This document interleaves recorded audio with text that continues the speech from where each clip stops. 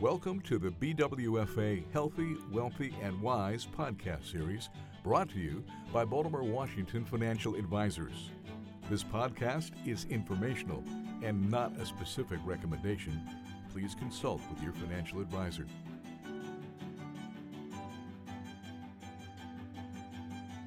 Hello and welcome to another BWFA podcast. This is Sandy Hornor, Managing Director of Wealth Management. I'm here today with our President and CEO, Rob Carpenter. And today we're going to be talking to you about Social Security. Hey, Rob, how are you today? I'm doing great, Sandy. Thanks for asking. I appreciate being here. So for those of you in the audience, clearly you've seen the headlines, right? Social Security is going bankrupt. Politicians don't seem to be able to agree on anything. Well, what we are going to do today is talk to you a little bit about the backdrop of Social Security. How does the current system work? What are the problems? Why do politics seem to be such a big part of Social Security, right? It should be a financial decision for the welfare of our citizens, but it seems to be a political conversation. We're going to talk to you about something we call the Great Compromise. And so to get us started, let's talk about where we are today. Rob, how does the current system work? Yeah, it was started back by Franklin Delano Roosevelt in 1935 as part of the New Deal. It was a safety net for workers to give people support when they get into retirement. And today, there's about 332 million Americans, and about 162 million Americans basically pay into the Social Security system on every paycheck. And about 75 of the million are receiving annual benefits from Social Security. It gets paid directly, so there's no pool of money being held like in a retirement account. So it's basically just off the cash flow of the Social Security system that goes from the workers that are basically working now to the retirees. And that transfer happens on every single paycheck.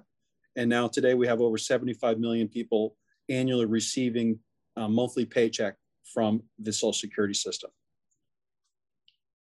So with all those moving parts, what could possibly go wrong, right? Let's, on a serious note, let's talk about what are the current problems facing Social Security. The first major problem is there's $5 trillion deficit. The current system will go bankrupt in 2035 unless reform is made. And we have fewer workers working today than we had 10 years ago. So there's about 2.81 workers 10 years ago for every single one that was receiving benefits. And today, and then over the next couple of years, it's going to go from to 2 to 1 a ratio, which is a big change. The participation rate of folks who work is about 61%, which is the lowest it's been since Social Security was designed. And today, the average age of somebody is about 79. But when Social Security was developed back in the 30s, the average age was about 61. The amount that you pay reduces what you receive. So that's another issue. Back in 1985, they started to tax your Social Security, which reduces your benefits. And the amount of return that you get is less than 2%, which is really not good enough for those folks in retirement.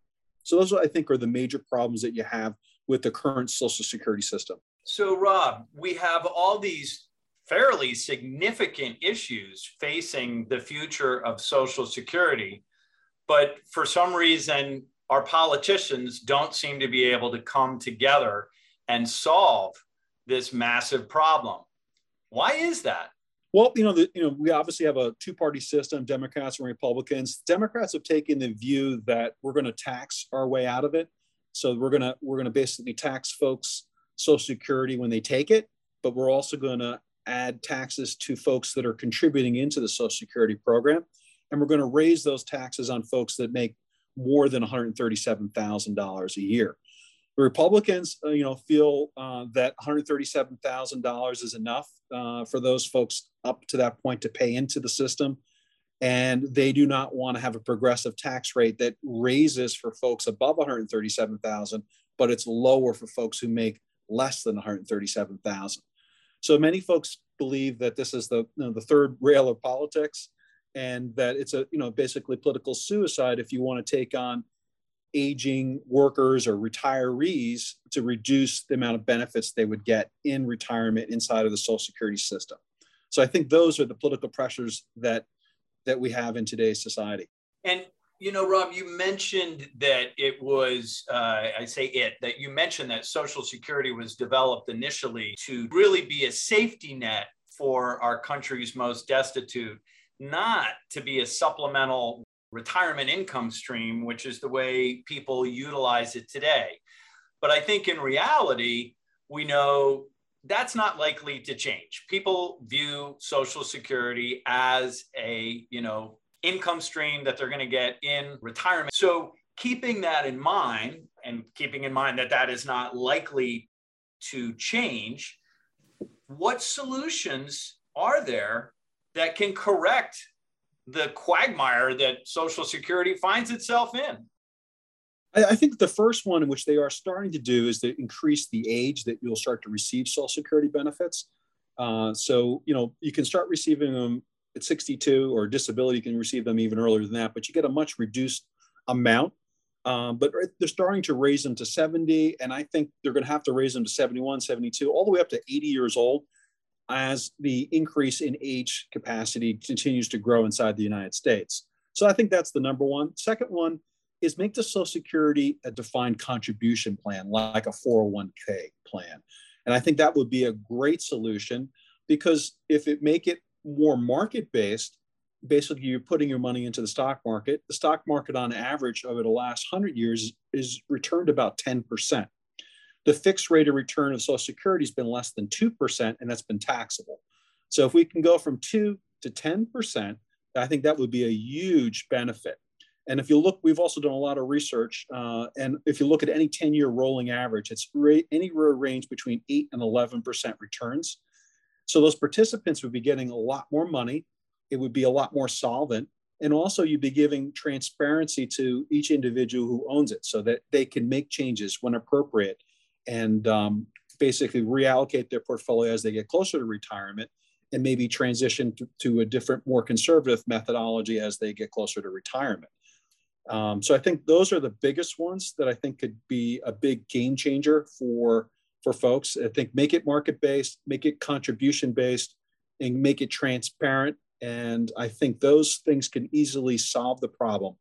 And we're going to show you how we did that. The 23-page paper that we wrote goes into very detail on how that process would work.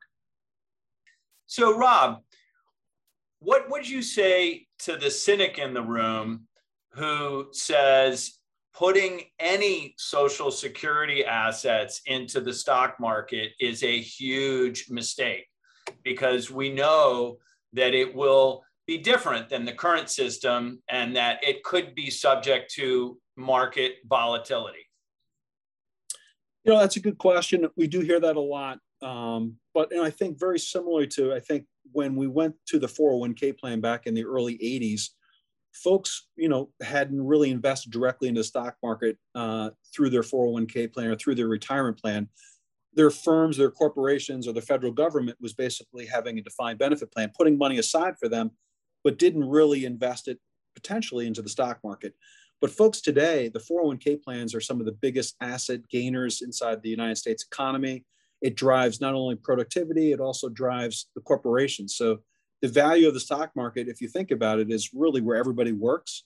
So the companies that you're investing in the United States. And I think that coupled together with the amount of returns that we've seen over the last 100 years, if you get anywhere near 10%, it's certainly better than less than 2%. And that would drive at least productivity 5 to 1 versus what it currently is at less than 2% fixed.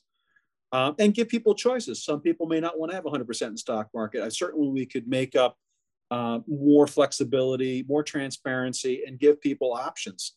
So there's not just one fund. Inside the federal government now, there's 3 or 4 funds inside the 401k plan, what they call their 403B, and there's 4 or 5 choices. I think there could easily be dozens of choices that we could give people, so they didn't all have to be into the stock market. And as you get closer to retirement, we could bring that stock market number or percentage down, so it's more palatable for somebody who is in retirement. Well, I think it's clear that most complex problems need some thinking being done outside the box. And this is obviously a creative and innovative way to look at the Social Security dilemma and offer a solution. So I appreciate your time today sharing with us the results of the Great Compromise, the BWFA Institute's research paper on Social Security. Again, for more information, please go to bwfa.com and read The Great Compromise. Thanks for listening. For questions, more information, or to schedule a conversation, please contact Baltimore, Washington Financial Advisors. Past performance is no measure or guarantee of future returns. Investing in securities involves risk, including the risk of principal. The securities and services mentioned here may not be suitable for every investor. You should discuss these with your advisor prior to making a final determination based on your risk tolerance, your investment objectives, and your financial situation. Baltimore, Washington Financial Advisors is a registered investment advisor.